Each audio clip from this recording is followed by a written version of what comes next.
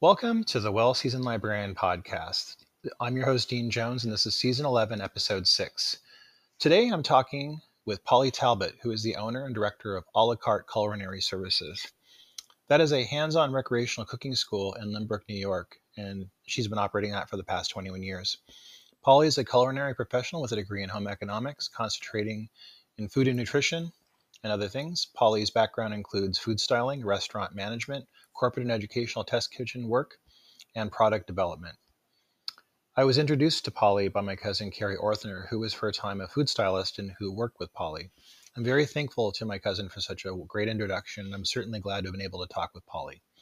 I have to apologize also for the audio quality on my side. I had a mic malfunction that was unavoidable. I'll take you now to my conversation with Polly Talbott of Carte Culinary Services. Welcome to the Well-Seasoned Librarian Podcast. Today, I'm talking with the owner of Carte Culinary Services, Polly Talbott. Polly, welcome to the podcast. Thank you, Dean. It's so nice to be here. Now, Polly, can you tell us about where you're from and where you live now? I grew up in Ohio. I moved to New York in a long time ago, 77. And once I moved to New York, I studied foods and nutrition in college. So in Ohio, I worked for Borden in the test kitchens for a while. I did a little bit before that. I did research and development with Miles Laboratories, just about, I think about a year or so. But the job I always wanted was in test kitchens. So I got this great job to me at Borden in their test kitchens. And I was there almost 3 years. I just loved it. That was just so much fun, playing with food and making up recipes. It was really fun. But then I moved to New York and I started food styling, and I did food styling for photography for quite a while. I entered that world at a perfect time. It was just when everybody realized it was important to have somebody who was concentrating on the food for their photographs. So it just became a really wonderful career. That was probably the most fun part of my career, because it was, individual jobs one at a time. And it was just really the ultimate playing with your food, I have to say, because you have assistants, you have, people to help clean up. You could buy as much food as you want to make whatever you want, whatever is needed. So that was a really fun part of my career. I learned a lot there.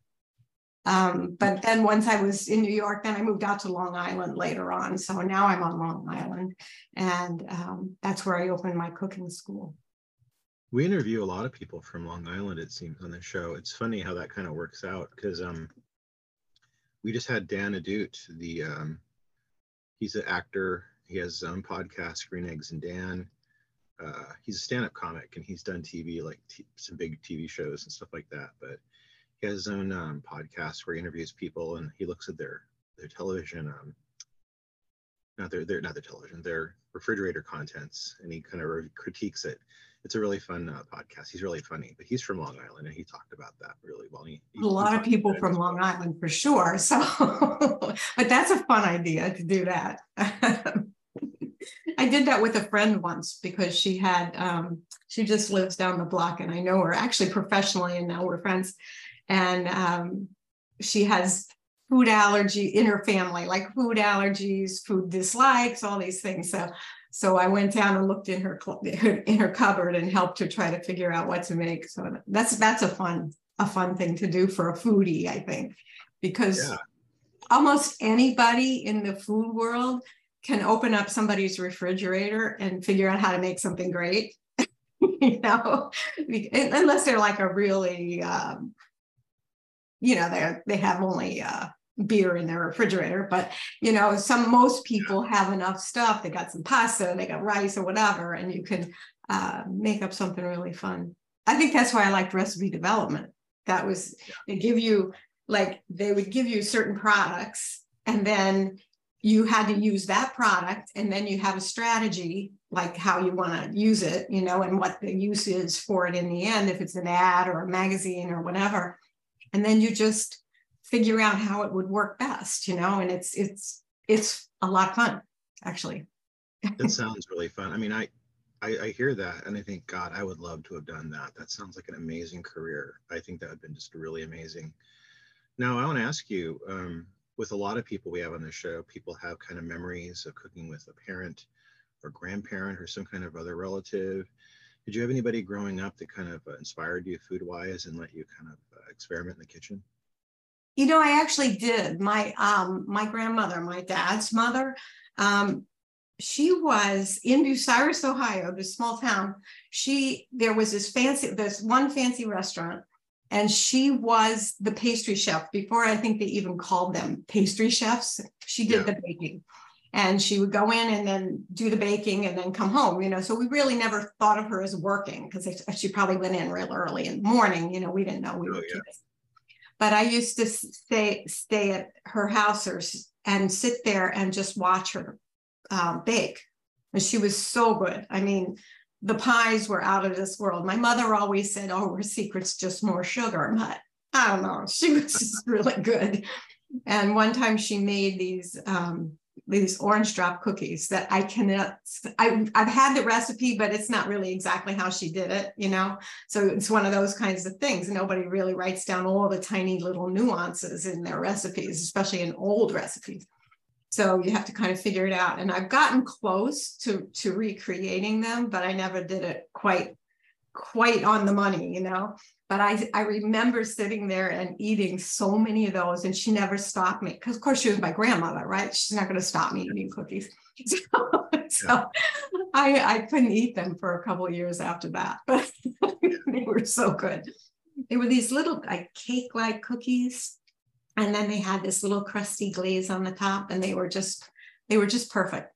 But I just remember her, and I think that was really where it was. My mother cooked, but there were 5 of us, and one didn't like something else. Everybody had their own thing. So she was a very simple cook, but she'd make pot roast and pork chops and, very basic things that kind of everybody would eat.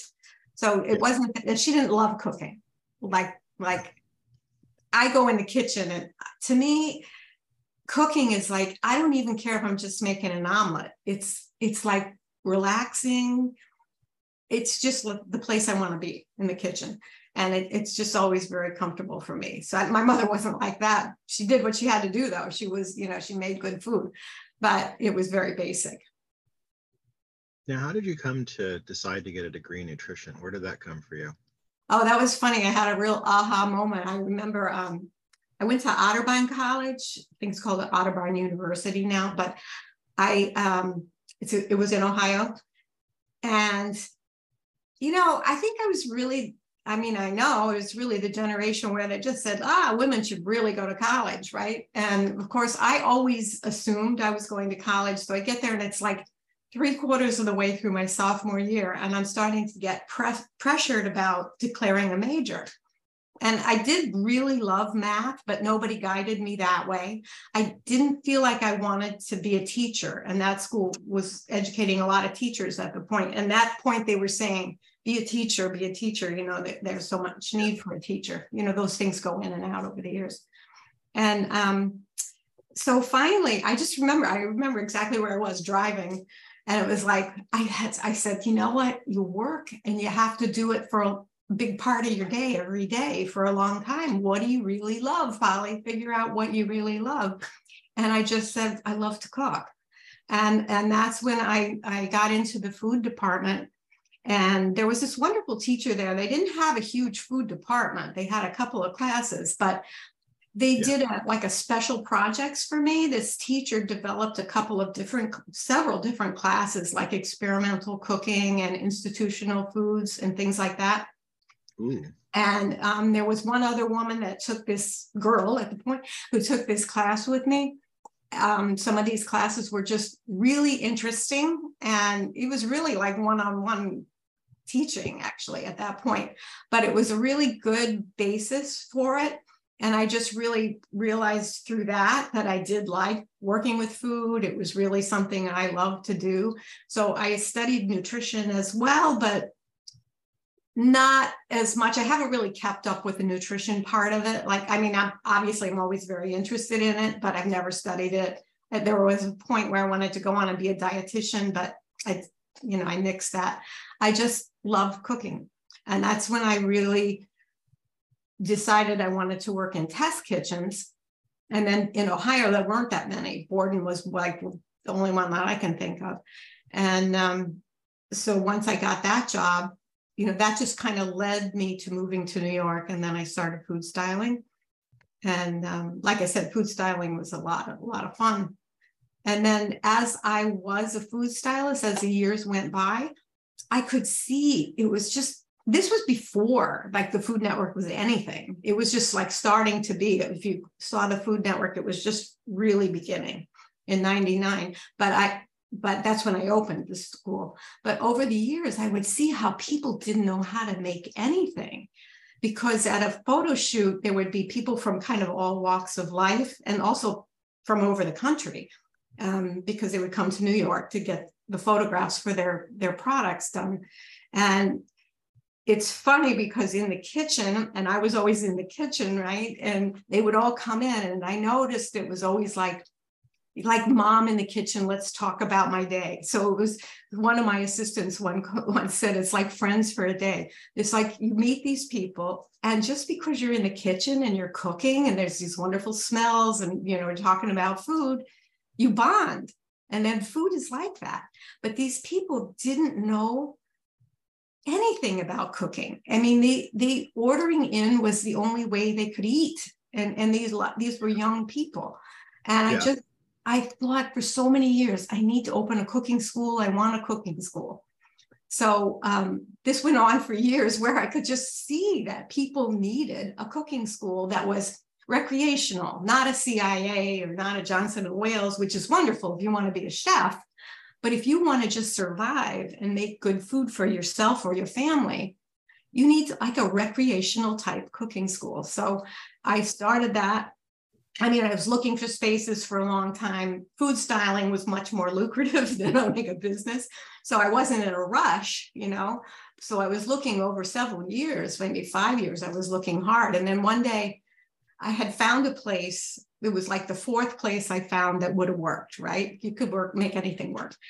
So I just woke up one morning and said, Polly, either do it or stop talking about it. Because I was procrastinating. And then that's probably the week I signed the lease to that place. And the rest was history, but it became like it was very unique. It was in Limerick where I live now. And it was very unique. People came really literally from all over the island, not just Nassau County, but Suffolk County. And we developed a program, just kind of, I've always believed like everything you need is right in front of you, So we developed this program. One teacher called us to ask us if we could do it. And then it just mushroomed. She said, we're a French class and we're going to the North Shore to look at this French play or something. Could you do something for us for lunch? So I wasn't a caterer, I wasn't set up to cater. And I was also of the school of never say no. So I said, sure. Okay, sure. Let me call you back, because I had to think about how I was going to do it. But there were like 30 kids, and we divided them up into groups, and each group did part of a meal. And this was a French meal. So each group had one's making gougères and one's making chicken with the fine herb sauce. And, they were all making something different.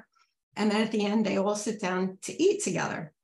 And then we started, the main languages taught here are French, Italian, and Spanish. So we created a set menu for each one of those. We sent out an email, actually, it wasn't even an email. We're talking early, like 2000s, So we sent out actual letters to all the schools in Nassau and Suffolk, everybody we could get a hold of, we sent letters to, and the project just like went crazy.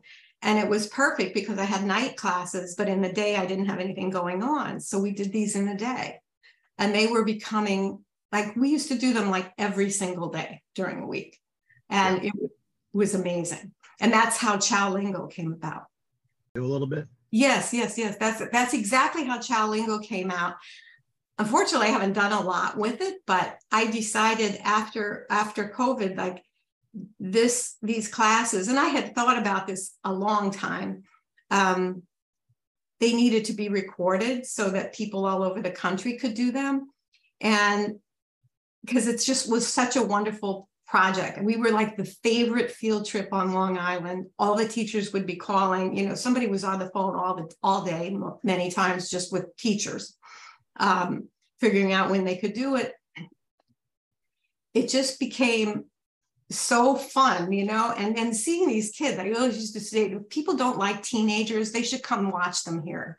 Because when you give them something great to do and something fun to do, and where they can take ownership, they're wonderful. They're wonderful.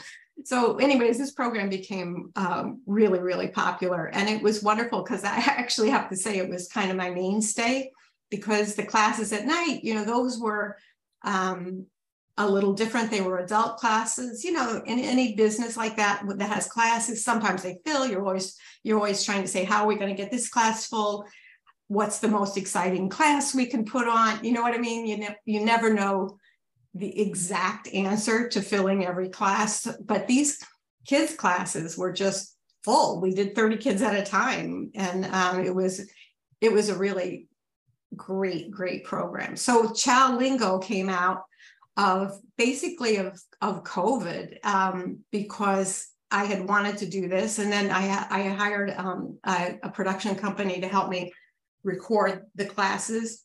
And so now I have the recordings of all of them. And I offered it for a while on my website, but I kind of haven't pushed it because I kind of moved on. But I would love to push it because I think it's just a wonderful program. I think cooking schools all over, if they even come close to having the right amount of space, should do it, because I think that's the way everybody's going to learn to cook. I mean, kids learn, and my kids' classes were always really popular too, because so many, and still I get calls all the time for kids programs because I teach privately now in my home. But it's just so great when kids want to learn and they want to learn about food. And it's just so much fun to teach. I love teaching kids. I love teaching them. They make me laugh. And you know what is different about teaching kids than adults? I think kids are still in learning mode, and they're used to being told, do this or listen, or, you know what I mean? Like adults come in and they're maybe a little embarrassed because they don't know how to do something. Here they are, like 45 years old, and they never learned how to cut an onion, or, you know, stuff like that. And they're like embarrassed. And so they're a little more in their own way, whereas kids aren't in their own way. You know, if they misbehave, you just say, stop that. You can't do that with adults.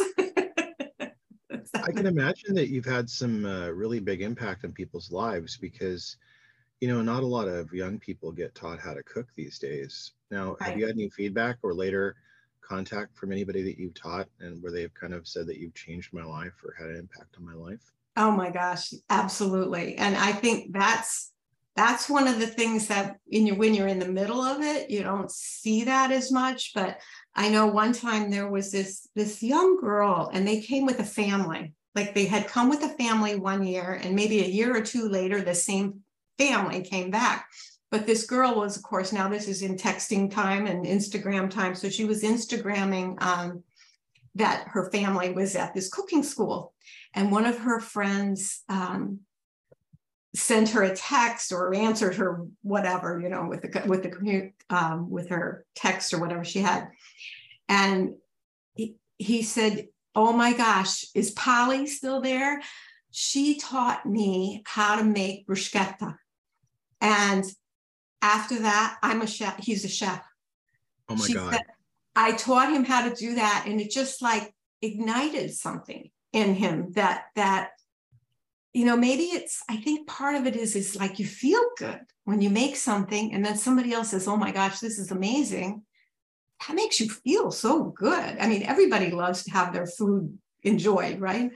Yeah. And I remember this was an older person, but a woman came back to me. I must have taught her husband maybe in 2000 or something like that. And she came back years later and she said, you know what? You taught my husband knife skills. He came home. He's never left the kitchen. He just like cooks all the time. To me, when I put out my menu for people to look at to see what they want to make in my private classes, Yeah. I have, of course, knife skills on there, but very few people pick it. But to me, knife skills is the most empowering thing a person can do, because you sit with an onion and you cut yourself once and you like really don't want to go there again, so if you just know the easiest way to approach it and get it done, you're empowered. The next time it calls for an onion, you're not quite as frightened. So I think that to me is the most wonderful stuff kind of thing to teach people, because I think technique is what people are missing. They don't need, like, if there's a recipe with 10 ingredients and it's a Moroccan recipe or whatever, you just read and follow the directions and fine. But once it's making you chop a million things in the middle. So if you know how to do that, it's good. And sometimes a recipe will just say saute, and people don't know what that means, to saute. So to me, teaching people basic technique is the most important stuff. And this is probably why I have hesitated so much to finish my book, because techniques vary. I was thinking about it a lot, even this morning on my walk. I like to walk in the morning, but something like scampi, right? Yeah. There's like 6 ways and probably 1,000 more to make it that are pretty right? So yeah. Every time I write, and I write a lot of simple recipes, because honestly, it's difficult to find a simple recipe in a book, because, one time first we were grilling, we had to write how to cook a steak, right? It's like that. So we would write a lot of recipes, but the technique is so critical. But in scampi, it's really not. People, it's probably the most fun thing people make with me. They love it. They go home, they make it because it's straightforward. It's garlic, butter, a little olive oil, shrimp, maybe wine, some chicken stock, these different ingredients. And once you got that, you just get them put together. So do you cook the garlic first? Do you add the garlic at the end? Doesn't matter a whole lot. But every time I read my own recipes again for the 10,000th time, I go, why did I do it like that? Let me change it. So that's why I never finished the book, because every time I read the recipe, I go, I think I don't want to do it like that. And then if I change much, I go, I got to test it. So I don't know. But cooking is so much fun, and I just think the basics are what people need to learn, and then they can go whichever way they want. If they like French food, if they like Italian food, or whatever. But if they learn to read and follow directions, like I always give that talk at the beginning of every class, is how to read and follow the directions, how to do your mise en place. And everybody's like, what's a mise en place? And it's so important that people get everything cut and measured and ready before they start. That is what really empowers them. Those kind of tips, how to get the most juice out of a lemon, all these little things can empower them to be more creative on their own. And I try to talk about, like, okay, this was this, like, look what you could do to make it different, and then let them kind of learn to be experimental, because that's what's fun when you cook. You talked about the cookbook just now. Do you have plans on putting out a cookbook? I do. It's totally written. It's finished. Tech support is what I need. I do have a young guy. I'm actually the president of the Chamber of Commerce this year, and we have this intern. So I said, I want a side project with you. I want you to help me upload these pictures. Have all the pictures. I want pictures on every recipe, which is probably not necessary, but I know people hate to read. So I want to have pictures on everything. So all I have to do now is get the pictures uploaded into this document, and it's ready to go. So the hard part is done. Yeah. Are you working with a publisher on that one, or do we expect it to come out anytime, like next year or so? Or hopefully, I got inspired again recently. So I think if he helps me do that, it could come out. It's going to go on Amazon that way, and it's all actually put together. So it nice. could come out. It could come out as soon as a week. But I do want to do it. It's just something, because I feel like in this book, if somebody took this book, and it's not a ton of recipes, I can't even remember the number, but if somebody took this book and just cooked through it, like the Julia Child movie, but it wouldn't be nearly that hard because it's all basic stuff. It would be, they would have enough for life, because they would have the guidance to go on and make whatever they want. They would have basics that even if that's all they ever had, they'd be great cooks. They would, everybody would love it. One of the things I used to be nervous about, like, oh, this person might know more than me or whatever. It's like, well, first of all, everybody knows something about food that you don't know. Like, there's so much about food.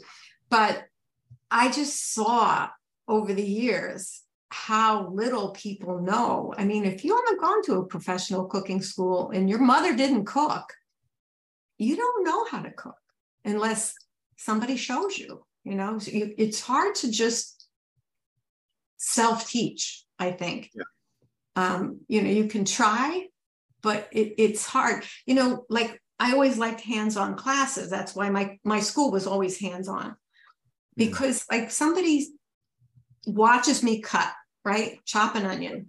And then it's their turn, right? So now they're chopping the onion. They think they're doing what I did, and they're not.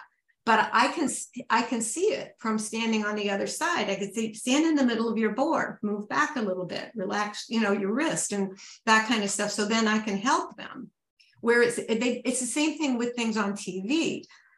Certain things you can learn, but some things you can't, because you just go into your own kitchen and you think you're doing what he did or she did, and you're not. Yeah. It's hard. No, I think it's like dancing. I think it's really important what you're bringing up, because we come in an age where there are a lot of people that are kind of autodidact foodies who they will go like from 0 to like croissants or 0 to like souffles, and I think there's no real learning the kind of technique that you're talking about. And like, I'm 57. I've been cooking for a really long time because I've had to. For me, it was a matter of survival.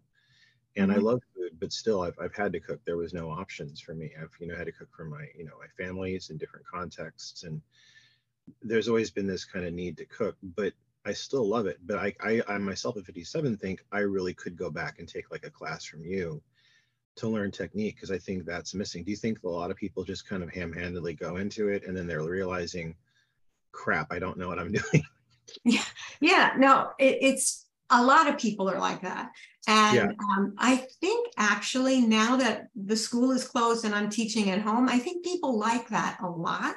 Just last night, I was talking to this woman. She said her children are all grown. She has 4 kids.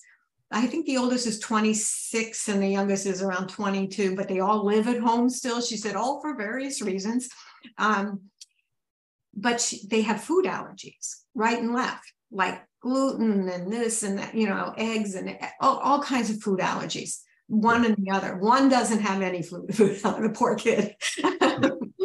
But she said over the years, she's made it, she's gotten by because she's learned, like, how to, not, and the one's celiac. So you really can't touch the flour. It can't be near the flour. So she's learned, but she says, I just don't like my skills, So she's talking about taking I said, maybe a 5-week course where you come and we start, we'll start with the basics, knife skills and things like that. Like I said, it's going to really help her just chopping correctly. And then I like to do a class on vegetables, vegetable cookery. You roast, you steam, you bake, you do all different types of things with vegetables, saute, depending on what they are. And at the end, number one, it's gorgeous. It's all colors. But, people think they hate beets. It's because they always had the ones from the can on the salad bar. But if you roast beets, which actually are coming now, in the cryo pack that are really, I had some from one of the places recently, and I said, this is really good and a lot easier than roasting beets. Yeah. You also don't end up with purple fingers. Yeah, exactly. But you know what? That's another thing that cooking has changed so much over the years. And sometimes, like, I'll go to a Trader Joe's or a Whole Foods or one of those nice stores where even my regular supermarket, like, everything can be chopped. If you want, you can just go through the aisle and just have everything almost finished for you. So there's really no reason not to cook anymore, except that people have this fear, of getting into the kitchen because they think they don't know how to do it. I always gave Emerald a lot of credit.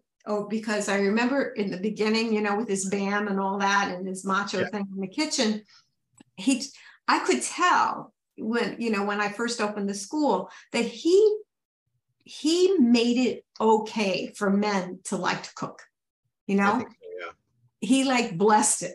Like, you don't have to be like Mr. Mom. You could just be yourself and go in the kitchen and cook, and it's okay.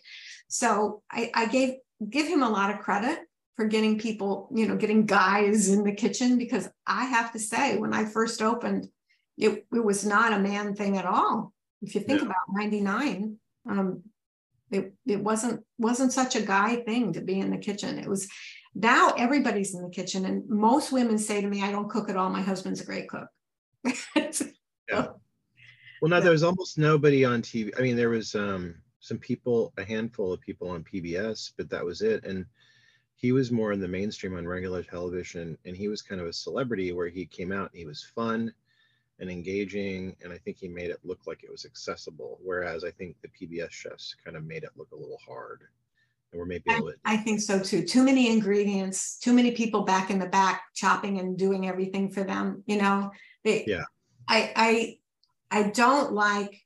I remember watching, and it's a good thing I don't remember who it was, but I was watching a cooking show years ago, and the premise was this man was working at home. His kids were home, and so I guess he was kind of in charge of dinner, right? Yeah. So the idea is he's taking, 20 minutes and getting what's going to be dinner later, right? In the middle of the day, he's taking a few minutes and getting dinner together. There were so many ingredients, so much work to do. And he made it, it looked easy because all the stuff was chopped for him. That's not the real world, right? So it wasn't fair, like I'm saying, to show him how to broil an amazing piece of salmon and have it be delicious, and make a couple of sides, show him a couple of spices to put in. And that's the ultimate 30-minute meal, where it's not overwhelming with chopping and sauces and things like that. It's simple, and you can go for a long time on your basics, like that. And it's easier. It's a lot easier. Now I'm going to ask you, I'm sure you've seen on social media and everywhere, people are doing kind of their own food styling, inadvertently. And I do a lot of posts where I post. I mentioned this as a joke with a lot of my guests that, basically I seem to have a beige color palette with all my food photography. So can you talk a little bit about food styling and how you got into it and what you've experienced with doing food styling, and also any Sure. tips you can give slobs like me who aren't very good at it? Years ago, I wrote something when the social media was really coming around and everybody was doing their own food styling. And Yeah. I wrote something, I can't remember exactly the name of it. I'm sure it's still in my computer. Tips from a food stylist for your social media, something like that. And it's true. I mean, some of the things, food styling really morphed into something different. In the beginning, when I did it, everything had to be perfect. I mean, if it was a stew and it had herbs in it, you couldn't put the herbs in because people thought it looked like bugs, and everything looked like plastic food, right? But now, to me, and I just it used to bother me, but that's what the clients always wanted, everything to be perfect. So what I did was, it morphed over the time, into, excuse me. No, you're good. It morphed into being more casual over the years. And editorially, it started first. And, still, even with photographs for large companies, it still has to be pretty perfect. But over the years, it got, there was a little bit of messy plate and things like that. But basically, you look at the silhouette shapes of it. Also, when you're just styling the food, you want to make it so that you can see the ingredients. Like if there's a mushroom in there, you want to pull it up so that you see a mushroom. It could be sideways or upside down or whatever, but you want to see all the ingredients. Right. So that's the first key, is to see it. Garnishing is depending on the recipe itself, but garnishing should always be something that's in it primarily. Right. I would say, except for parsley, because parsley comes out of, if something's really bland, people chop parsley and put on it. But typically it should be something that is in it that helps you garnish it to look pretty. I think, it has to look fresh, and just a little spritz bottle of water just before you shoot, just to make sure it's fresh looking, because if you start to let, something sits there and you're fooling around with the picture and it starts to get a little cloudy on the top, the sauce gets that kind of gelled looking, just a spritz is going to bring it back to life. And then you just, of course, have to clean up the spritz on around the side of the plate if that's a mess. But honestly, it's pretty simple, but you want to see what's in it, and you want it to look like you want to eat it. Like the ice cream cone that's got a drip coming down is much more enticing than the sterile fake ice cream that doesn't have any drips. When you see the drip coming down, you want it right now in your mouth.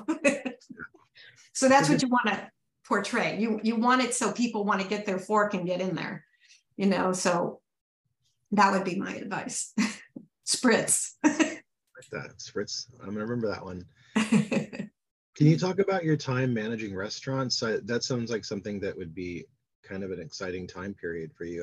Can you talk about the restaurants you've managed? And no, I haven't really managed a lot of restaurants. What I did this was really in the beginning, before I even had the job at Borden, I thought I wanted to work in restaurants, and I managed this restaurant, and it was kind of like a glorified diner. It was in Ohio. The owner was not a restaurateur, so that was a little hard. I always think that's kind of, everybody's got to be on board with the concept, I think. And he wasn't much help, and I was too green to do it, but it was a lot of work. Managing restaurants is really not anything that intrigues me. I just, in the beginning, I was always afraid, what if somebody doesn't like my food? That would bother me. I was too nervous about it. Yeah. But it's so many hours. It's just, you never are finished. And restaurants are mostly open, not always 7 days a week, but often in those days they were. And it was a lot of pressure. So anybody who runs a restaurant, I give them a lot of credit. Yeah. I do, when I go to restaurants, I can't say like I'm like really critical, but what I'm critical about in restaurants, and I think people don't realize the simple things, like when you walk in the door, are you greeted nicely? Is your wait person nice? Are they friendly, helpful? Do they rush you? I hate to be rushed in a restaurant. I think, and the food itself is important, but not as important as how you feel when you're in the place, how you're treated and how welcome you feel. The food, to me, the food has to be fresh. The food has to be properly prepared. It doesn't have to be fancy, elegant, but if you order your steak medium rare, it shouldn't come out medium well. If you order, whatever you order, that should be the way you get it. And there's just, I think, so much that in restaurants people don't realize. It's how you're treated, how they feel when you're there. If you're a wine bar, have great wine. If you're, it's basically simple things. I think that's always where people go wrong. It's like the simple things they don't see. I don't know.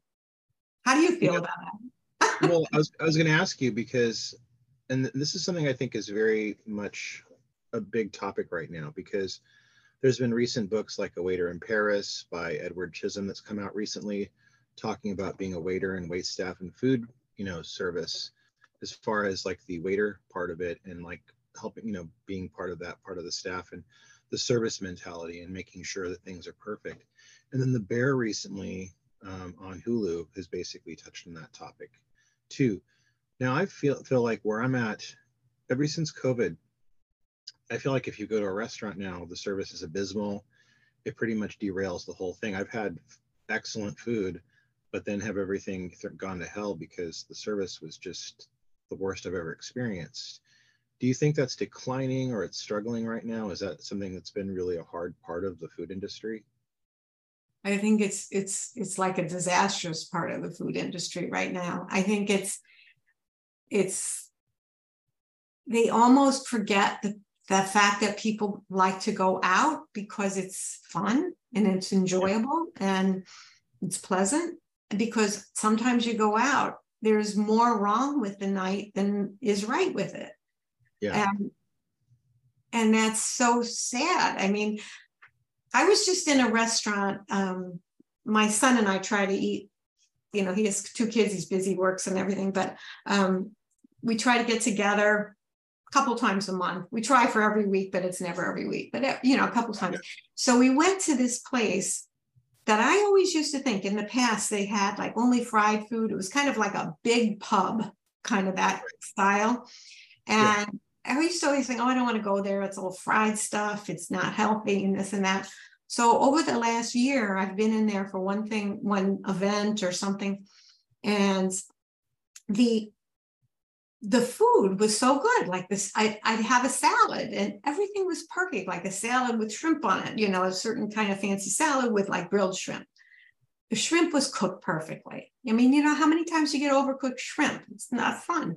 So everything was done. So I just told him the other day when we were leaving, I said, your chef is amazing. You got to tell your chef he's amazing because he's really made this restaurant like for everybody. And the only thing I would say I don't like about the restaurant is it's really loud, because it's not that even when it's not full, it's loud. It's one of those, that's I think a big problem for restaurants. They don't realize is when you can't hear your person across the table from you, it's so unpleasant, because a lot of the surfaces are concrete or ceramic tile, I would say, and the walls are not anything that's going to absorb sound, all different kinds of materials. But I think people don't pay attention to the experience that we're having,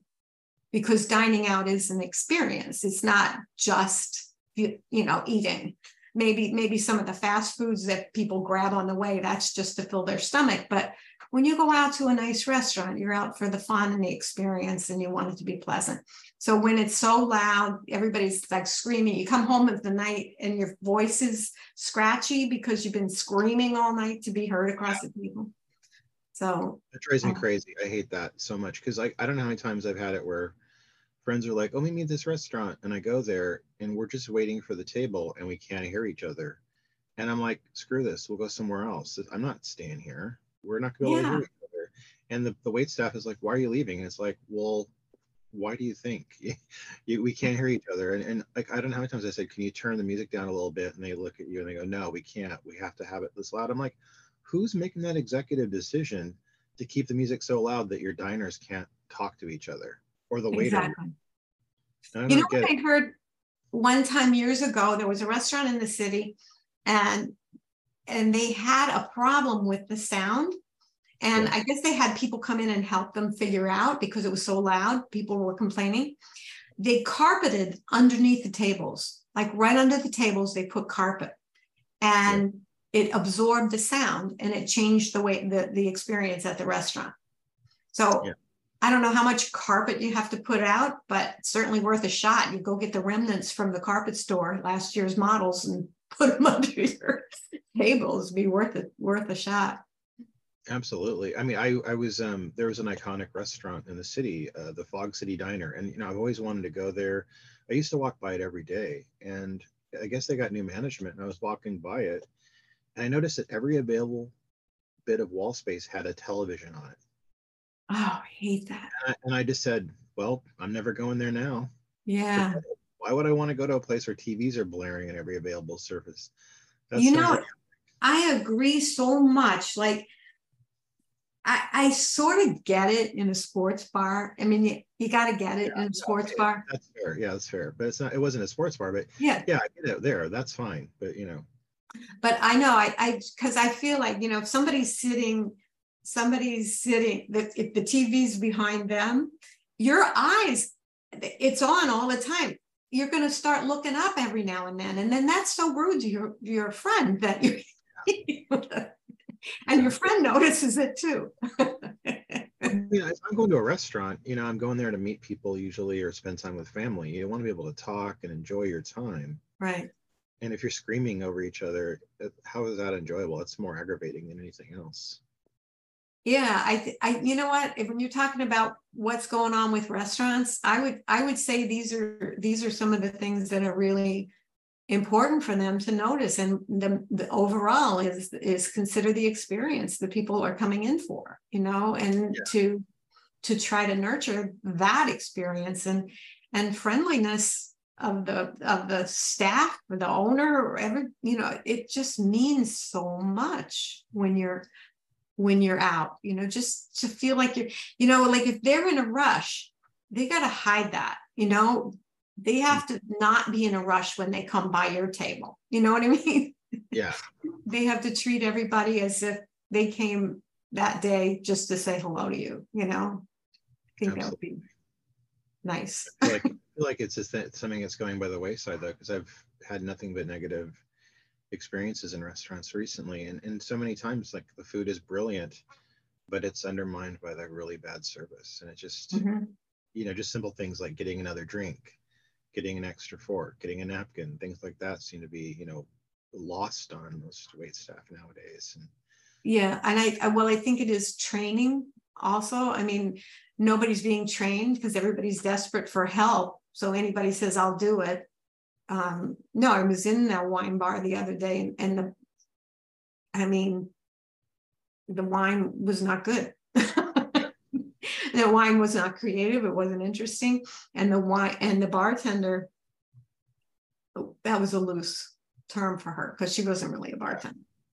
Yeah. So that those experiences are so important. And I know, when it comes down to it, think about this. Like, so you get an employee who's not really trained. Yeah. Teach them to smile. Teach them to smile. If somebody comes to your table and says to you, with a big smile, listen, I am going to do the best I can to help you, but this is my first day, so bear with me. Then you're going to be like on her team. Yeah. Right? Absolutely. Yeah, no, absolutely. I think people forget to smile. They forget that you're in there for a nice time, not to be miserable. Well, yeah, and when you go into a restaurant and they're frowning and they're upset looking, you immediately think, "Oh no, what have I gotten myself into?" Exactly. Yeah. How stuck am I? Can I get out of here? Yeah, feet do your stuff. Yeah. We already talked about Emerald a little bit. Are there any other food celebrities or food, food writers that you really enjoy their work and really inspire you? Well, Julia Child goes without saying, but I think, you know who I always admired her shows is Sarah Moulton. Oh yeah. God, yeah. I just always loved the way she taught, because she was really talking to you. She wasn't trying to make any pretenses. And what I really loved about her, because a couple of times I saw her on a show where she had like a famous or semi-famous chef from a nice restaurant or whatever, and he was doing something. A couple of times I saw this. He was doing something that wasn't correct, right? Or like, and she loved us, the viewer, so much. She didn't want us to go away thinking that was the right way to do it. But she didn't make him look like a fool either. Right. She figured out how to say it to me. I just saw her figure out how to say it in a way where we knew how to do it properly. And that was his way. And that was a great way to, or something like that, So I just always admired that. But I always thought she was a really good teacher, because she was very clear and she was direct and personable. And I just felt like she cared. I like it when you feel like the show is not about them. The show is about teaching you. Yeah. And that's always the way I wanted to be in my school. And that's the way I think you appreciate learning like that, where you feel like you're the important person, not the teacher. Yeah. And it doesn't matter about that. You're there to learn. So I like that. Polly, what's next for you? Well, actually, once I closed the school, and that was during COVID, so I started doing, like I said, I teach private classes in my house. I love it. I teach some special needs people, which I like doing as well. And I occasionally have a kids class, but I rarely put classes on where people sign up, because I only take 4 or 5 at the most at a time. Yeah. And most of my classes are either 1 or 2 people. Yeah. So, and I really enjoy that. But I also recently took on, for the second round, the presidency of the Chamber of Commerce. And it's busy. So I think I'm a busy person. So some people are just busy people, and no matter what, you stop me, like in 5 minutes, I'm going to be going up to 100 miles an hour again. But I really like business, and business has always intrigued me. And having a business for all those years, I feel like I really get everybody's pain. People say businesses don't succeed because they're undercapitalized. I was the classic undercapitalized business. When I opened the doors, I was done. I didn't have any money left. But I was there for 22 years, so I can't complain too much. And but I understand how hard it is to run a business. So I really, my heart breaks for some people when I see them struggling, and I love giving, advice or guidance, or sometimes all they need is an ear or just a little, support sometimes. But as the chamber president, I have a lot of connections with the village and the village hall and people, so I can connect people to the right people. And we're just like really working hard to change our image and to be like really leaders in our community. So I love it. I mean, I'm enjoying doing that. That's so I would say, what's next for me? I don't know. I promised to do that for 2 years. So that's, I got a year and a half to go yet. It was fortunate that I did it before because I knew it's one of those thankless jobs that you can take on. But I don't know. I think, I'm pretty sure I'll always teach at home. I like doing that. People will ask me to go places and do things. I don't want to do that. I said, I'm done schlepping. I don't, I like my house. Everything I need is here, so if I go to somebody's house, people say, oh, I have a great kitchen. It's like, no, you don't. But you don't have a wooden spoon. So, people think they have a great kitchen, but they got expensive appliances. Yeah. So, there's a difference. Yeah, there is. Polly, I want to thank you for being on the podcast. We're going to put links to your Carte a la carte culinary services in Chaolingo in the link in the bio. So we'll have that for people that are interested after hearing your conversation. Okay, so a la carte culinary services will go directly to polytalbott.com. Yeah. So that's actually my website now, polytalbott.com. And I changed the name of my business to be Polly Talbott's a la carte. So it's a little bit different, but everybody sees the a la carte culinary services and knows me, and it still comes up on Google. So could be a little confusing. So. All right, we'll have links to that in the bio then. Well, thank you, Polly, for being on the podcast. I really love getting a chance to talk to you. When your cookbook comes out, I'd love to have you on again to talk about that. All right. Thank you so much, Dean. It was great to be here. Thank you. And I'll go ahead and stop here. That was my conversation with Polly Talbott. We have a link to her website in the bio. Next week, I'll be speaking with Dr. Alessandra Pina, who is an expert on intersections of the Gothic food and cultural memory. She is the co-host of the Fear Feasts podcast, which I'm a huge fan of, and the co-author of the upcoming book, A Gothic Cookbook. Alessandra will be on next week. I hope you had a great time listening to my conversation with Polly. Until next week, I'll see you at the library.